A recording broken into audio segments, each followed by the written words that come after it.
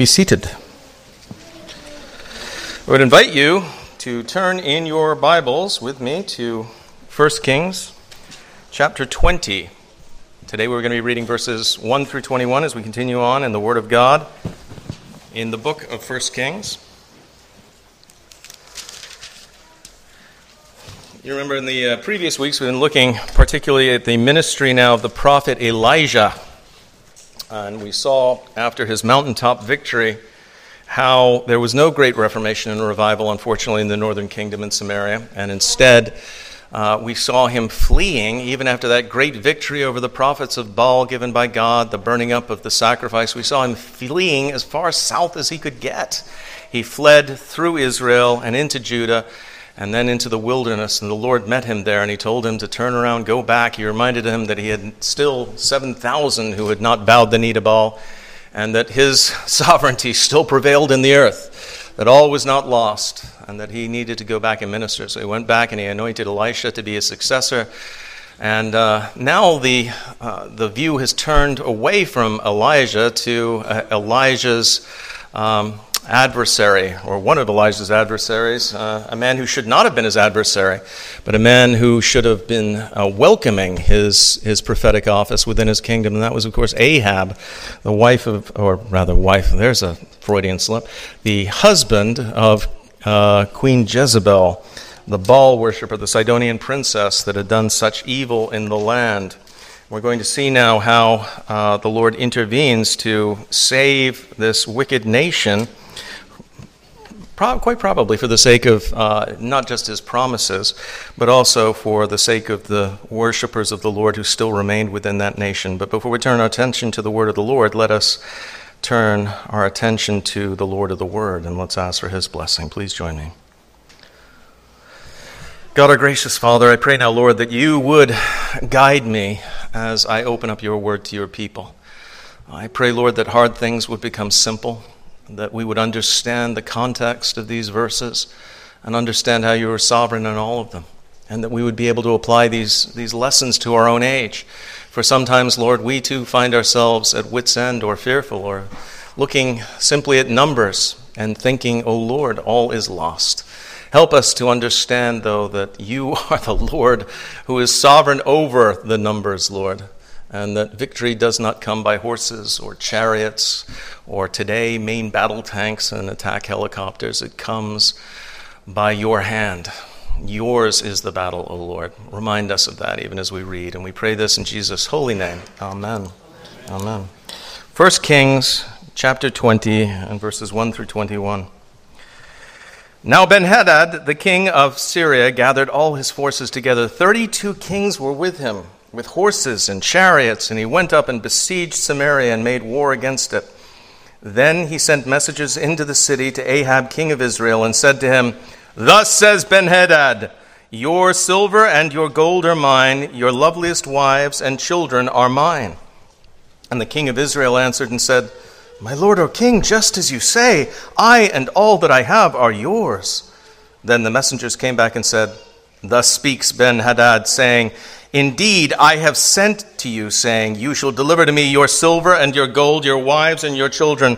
But I will send my servants to you tomorrow about this time, and they shall search your house and the houses of your servants. And it shall be that whatever is pleasant in your eyes, they will put it in their hands and take it. So the king of Israel called all the elders of the land and said, Notice, please, and see how this man seeks trouble. For he sent to me for my wives, my children, my silver, and my gold, and I did not deny him. And all the elders and all the people said to him, Do not listen or consent. Therefore he said to the messengers of Ben-Hadad, Tell my lord the king, all that you sent for to your servant the first time I will do, but this last thing I cannot do. And the messengers departed and brought back word to him. Then Ben-Hadad said to him and said, The gods do so to me and more also, if enough dust is left of Samaria for a handful for each of the people who follow me. So the king of Israel answered and said to him, Tell him, let not the one who puts on his armor boast like the one who takes it off. And it happened when Ben-Hadad heard this message, as he and the kings were drinking at the command post, that he said to his servants, Get ready! And they got ready to attack the city. Suddenly, a prophet approached Ahab, king of Israel, saying, "Thus says the Lord, have you seen all this great multitude? Behold, I will deliver it into your hand today, and you shall know that I am the Lord." So Ahab said, "By whom?" And he said, "Thus says the Lord, by the young leaders of the provinces." Then he said, "Who will set the battle in order?" And he answered, "You." Then he mustered the young leaders of the provinces, and there were 232. And after them he mustered all the people, all the children of Israel, 7,000. So they went out at noon. Meanwhile, Ben-Hadad and the 32 kings helping him were getting drunk at the command post. The young leaders of the provinces went out first, and Ben-Hadad sent out a patrol, and they told him, saying, "Men are coming out of Samaria." So he said, "If they have come out for peace, take them alive, and if they have come out for war, take them alive." When these young leaders of the provinces went out of the city with the army which followed them, and each one killed his man, so the Syrians fled, and Israel pursued them. And Ben-Hadad, the king of Syria, escaped on a horse with his cavalry. Then the king of Israel went out and attacked the horses and chariots, and killed the Syrians with a great slaughter. The grass withers and the flower fades, but the word of our God will stand forever. One of the many benefits of traveling to Israel is that you can't fail to be reminded as you go about various locations within Israel that the Bible is actually history. It's not merely tales told like the Brothers Grimm stories or, once upon a time there was a place and so on. Rather, these were things that happened in actual kingdoms to actual people in actual places. You go to city after city, site after site, and you see all the physical evidence of the nations and the kings and the scribes and the prophets that you read about in the Bible. And that evidence keeps accumulating. For instance, one of the wonderful things that has happened of late in the 20th century was they found more and more of these little bulla, which are seals of the various leaders. Whenever they sent a message, they would attach a clay seal to it to indicate who had issued it and the authority that was issued with. And they found seals for so many of the different leaders of the Bible, the various scribes and the second in commands and the kings and even prophets who were mentioned within the Bible. They have found these bulla indicating these messages. Now, when we went to Israel in March, Joy and I were blessed to be able to travel through many of the areas that we're going to be discussing as we go through the end of 1 Kings in the northern kingdom, the place that you and I know from the New Testament as Galilee, particularly around the Sea of Galilee, which is that little light blue thing coming from the Jordan River, snaking down through Israel there. And as we stood on the Golan Heights, which are actually it's to the east of the Sea of Galilee. It's the mountainous plain, so to speak, that overlooks all of Israel, which is much further below it. You just can't imagine how many biblical sites you were looking at. Not only have you got the entire Sea of Galilee, and you can imagine the cities that were around it, like Capernaum, one of the cities that we visited, but also you look a little further and you see other locations, and you're immediately reminded, or at least I was immediately reminded, of various stories in the New Testament and the Old Testament. In fact, I remember standing there and thinking, I lost count in my head of all the locations of biblical history that I could literally see from the standpoint where I was in a kibbutz looking over the Sea of Galilee. It's an amazing experience. And incidentally, standing up there on those commanding heights, you instantly understand why modern-day Israel doesn't want to give it back to Syria. It really does give you a commanding view of the entire nation. And you put artillery or nasty rockets and things like that up there, and you could make things very, very uncomfortable. But at the time of 1 Kings 20, the place where I was standing was controlled by wicked King Ahab, or at least in name. It was still part of the northern kingdom of Israel, but only just. For as you can see in the text, as we started out, Ben-Hadad, the king of Syria, desperately wanted to control all of Israel and all of that area, and indeed all of Samaria. He wanted simply to make it his own, and he had mobilized a massive army to take it. He had invaded, and he had come to the walls of Samaria. Now, Samaria is very well situated. The kings of Israel, Omri himself, who had built it, the king of Ahab had placed, the father of Ahab, had placed it in a very strategic location. It was on a commanding height, But an army as large as that of Ben-Hadad would eventually break down the walls, would eventually destroy the capital, would seize it if it was simply a matter of time. Now, it's important to remember that this Ben-Hadad that we read about in 1 Kings 20 is not the Ben-Hadad from 1 Kings 15, whom Asa paid off to attack Baasha, the king of Israel, many years before. This is Ben-Hadad II, who was the king of Aram at Damascus between 865 and 842 BC. The name Ben-Hadad, incidentally, is kind of like Herod in the New Testament. It shows up again and again, and there's a reason for that. It literally means son of Hadad. Hadad was a false Aramean rain god. He was the equivalent of Baal, the Canaanite rain god. So the kings of Aram, like many Near Eastern kings at the time, what were they doing? They were claiming divine ancestry. I am the offspring, in some sense, of Hadad. I am his representative here on earth. Also confusing in the text, and I can't tell you how many times this tripped me up the first time I was reading through the Old Testament, so I want to hopefully clear some of the difficulties away from you, or for you as you go through it, is the use of the name Syria. Okay, that's very confusing. The kingdom of Aram, or Aram Damascus, as modern historians call it, was located where the modern kingdom of Syria currently is. It's that it's the weird blue. You know, why is it? Guys, you know, my wife will go into the Lowe's and be familiar with all of these different shades and able to describe them. I've got like blue, lightish blue. There's slightly darker blue. Then there's this kind of, you know, I have no. So that blue, what is that blue? The one with Damascus? Anybody? Cyan. Blue, cyan. You know, got all these colorblind guys. It's like blue. There's dark blue. And thanks. That's a big help. Yeah. All right, so whatever that blue is over there, that's the kingdom of Aram Damascus, as they put it. And it's located where the modern kingdom of Syria is. And, of course, Damascus is still the capital of Syria. Directly to the north of Syria is the Assyrian Empire, which is where you get that confusion, the repetition of Syria and Assyrian. And the capital of the Assyrian Empire, of course, was not Damascus. It was Nineveh. The Assyrians in the north, the Assyrian Empire, would eventually crush the kingdom of Aram, and then they would come through and they would end up crushing the northern kingdom as well. There, I've given you spoilers, I'm sorry, but moving on. And then eventually the Assyrians themselves would be destroyed by the Babylonian Empire. So remember that the Arameans are Syrian, but the Assyrians are Mesopotamian, if that's close enough. So if you could see the Assyrian Empire from this slide, you can. It would stretch all the way down here and then into the Euphrates and the Tigris, the area of modern Iraq that you know.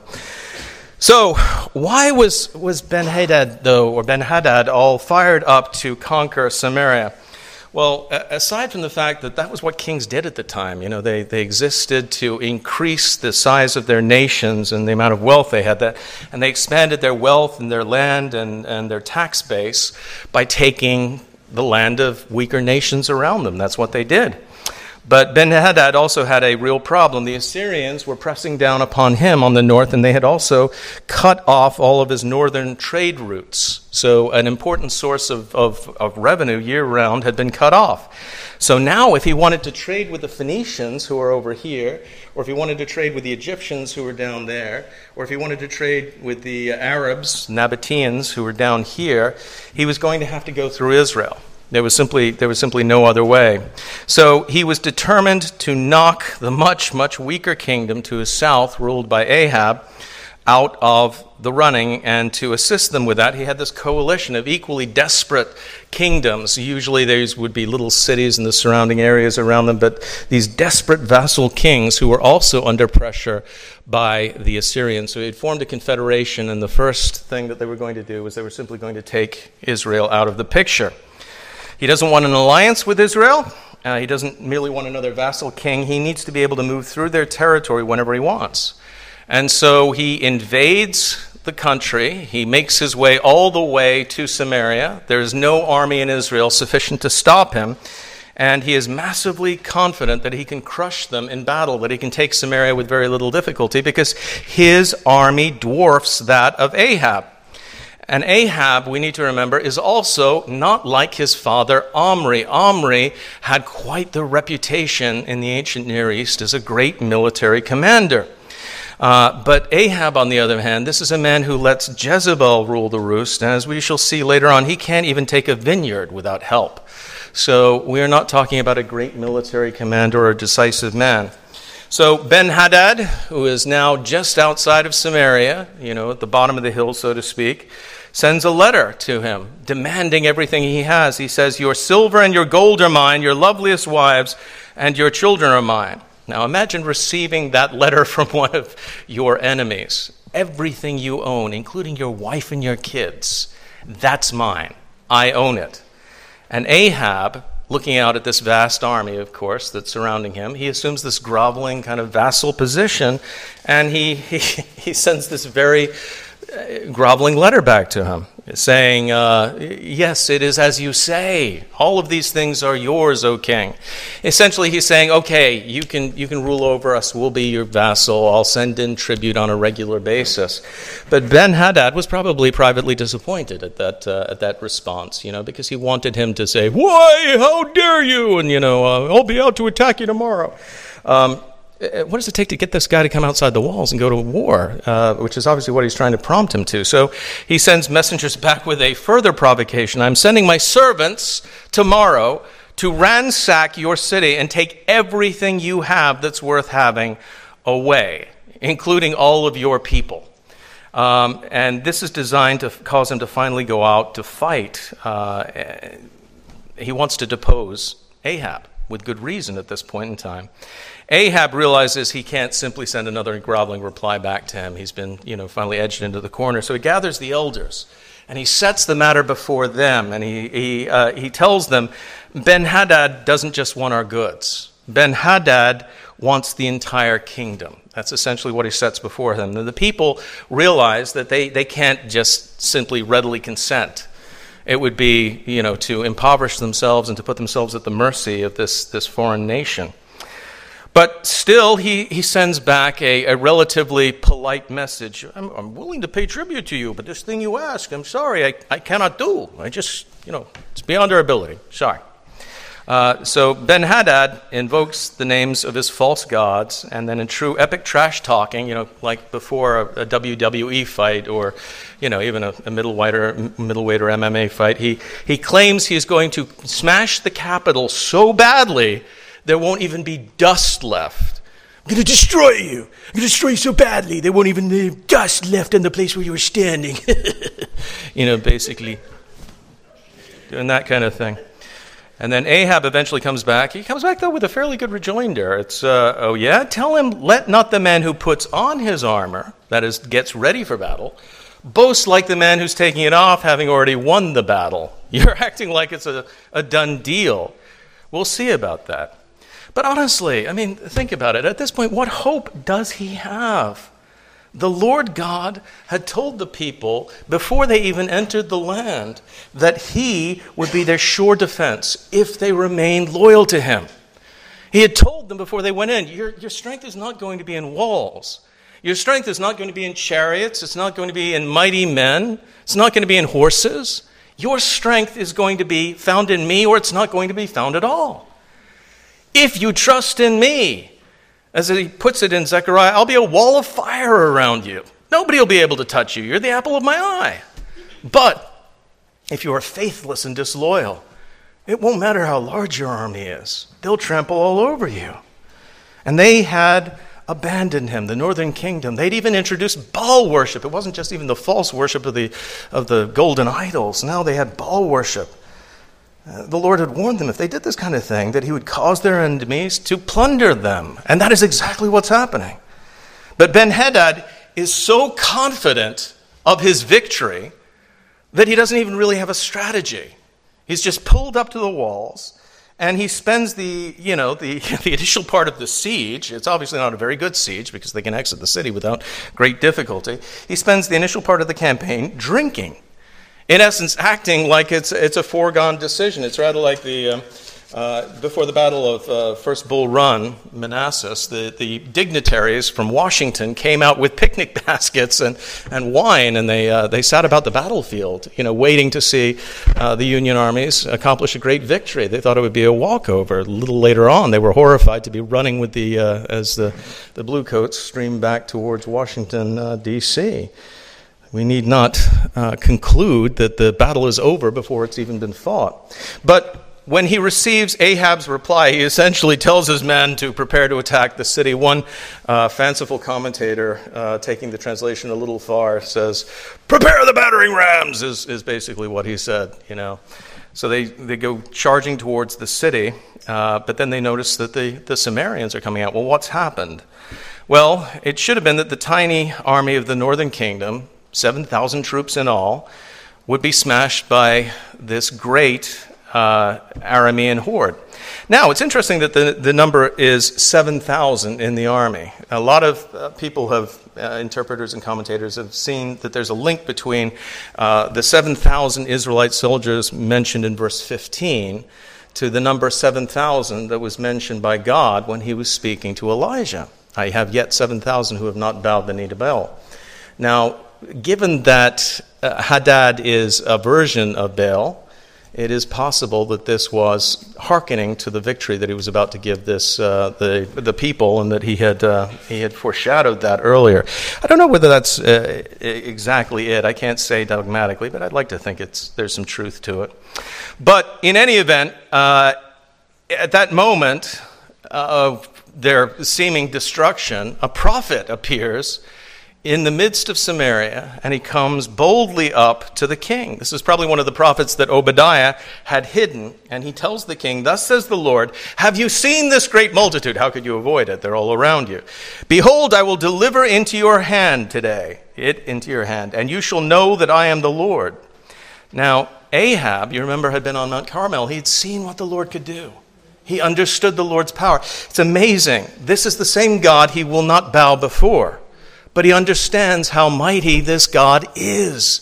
And so he listens. He grasps at that straw that's been offered to him. And when he's told that the horde that he sees before him is going to be delivered into his hands, he says, by who? In other words, by what means will they be destroyed? And he's told that the young leaders of the provinces need to go out first. They are the ones who will deliver this giant army into the hands of God's people. Now, this is surprising. He doesn't say, gather all of your greatest veterans. Gather your champions. Gather your princes, Ahab. It'll be your princes, you and your princes against him and his princes. That's not what he says. He says, send out the young leaders from the provinces. Send out the young Davids to go fight this Goliath once again. Their spearhead would have numbered thousands. Israel's spearhead numbers 232 men. That's less than Gideon's 300 being sent out of the city gates. And when the Arameans report them, Ben-Hadad is not sure, is this another delegation coming out asking for peace? What's going on here? But he is, at that point, obviously he's been drinking copiously, and he assumes that this is no problem at all. He says, if they've come out for peace, take him prisoner.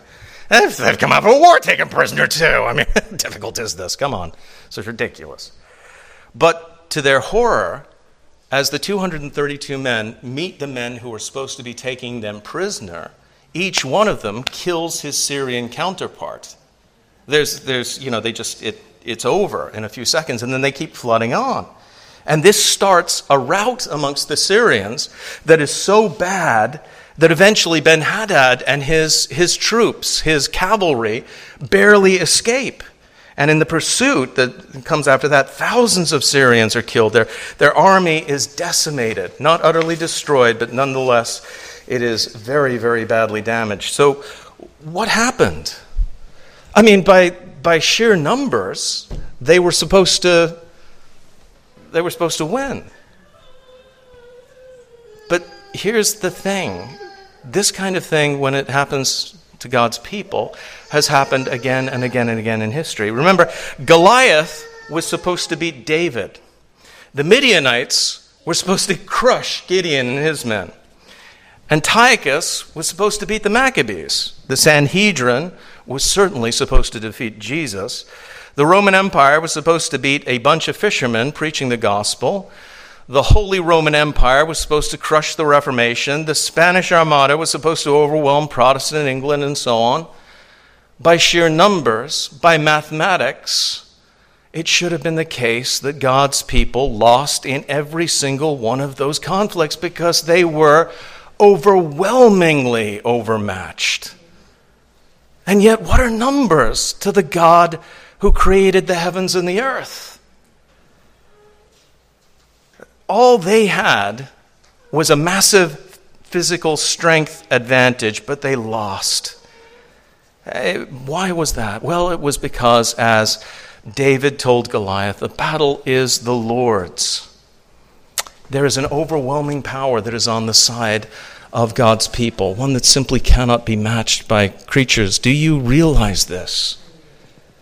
When the Lord is with you, you are in the majority, no matter how many are opposed to you.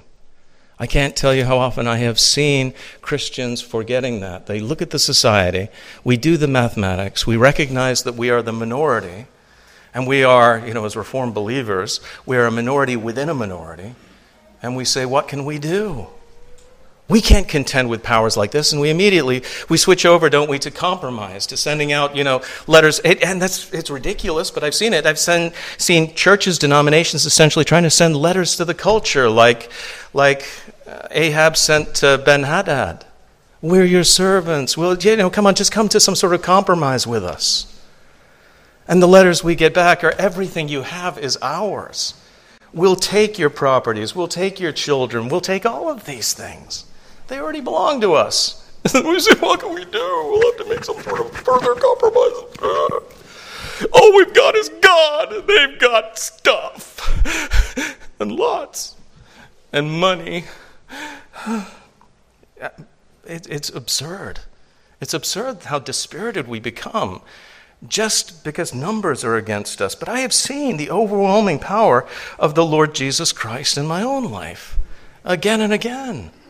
I have seen things that triumphs won that should not have been won if we're going simply by numbers or power or so on. Because we are dealing with a power that can change everything in a second because he holds eternity in his hand.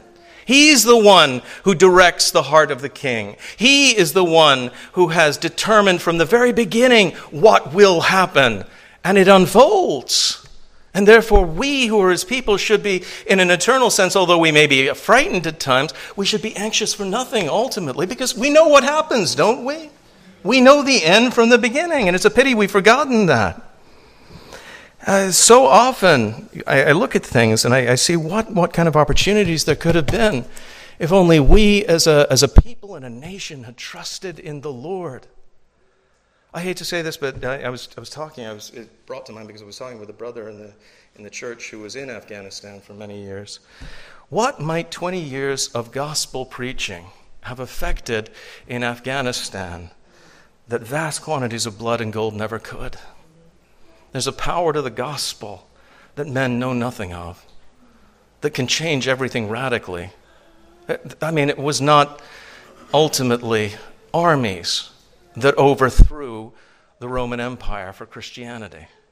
It was the preaching, often of slaves, of simple men and women, and their willingness to stand in the face of evil and to render good when evil was rendered towards them. Over time, they broke down the mighty empire, and they made it Christian.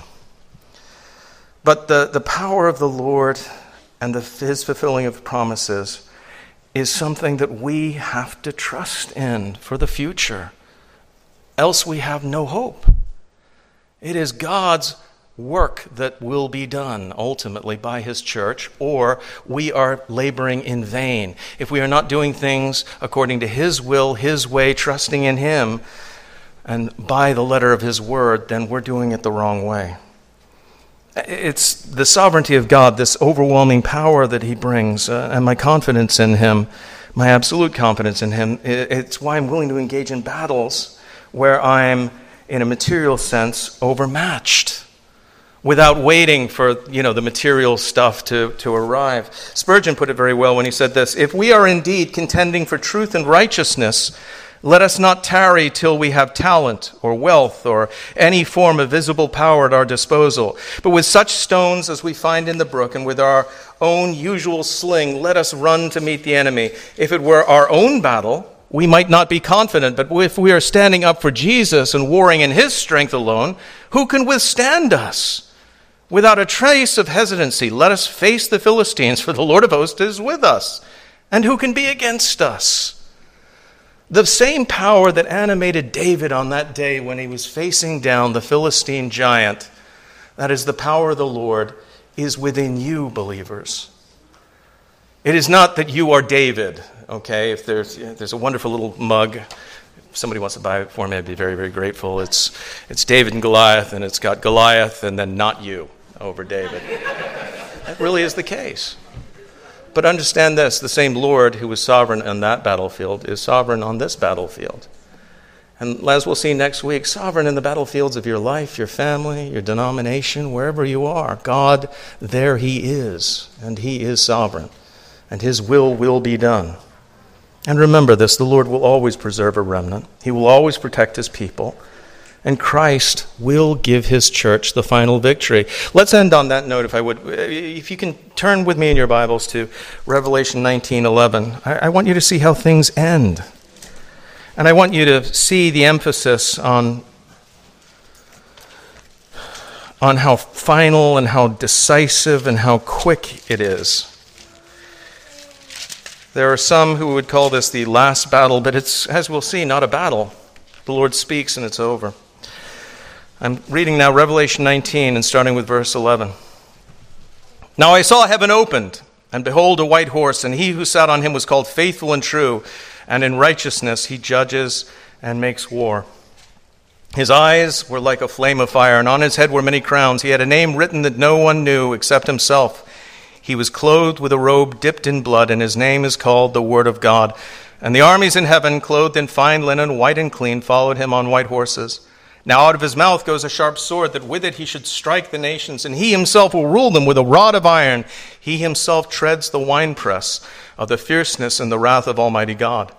And he has on his robe and on his thigh a name written, King of Kings and Lord of Lords. Then I saw an angel standing in the sun, and he cried with a loud voice, saying to all the birds that fly in the midst of heaven, Come and gather together for the supper of the great God, that you may eat the flesh of kings, the flesh of captains, the flesh of mighty men, the flesh of horses and of those who sit on them, and the flesh of all people, free and slave, both small and great.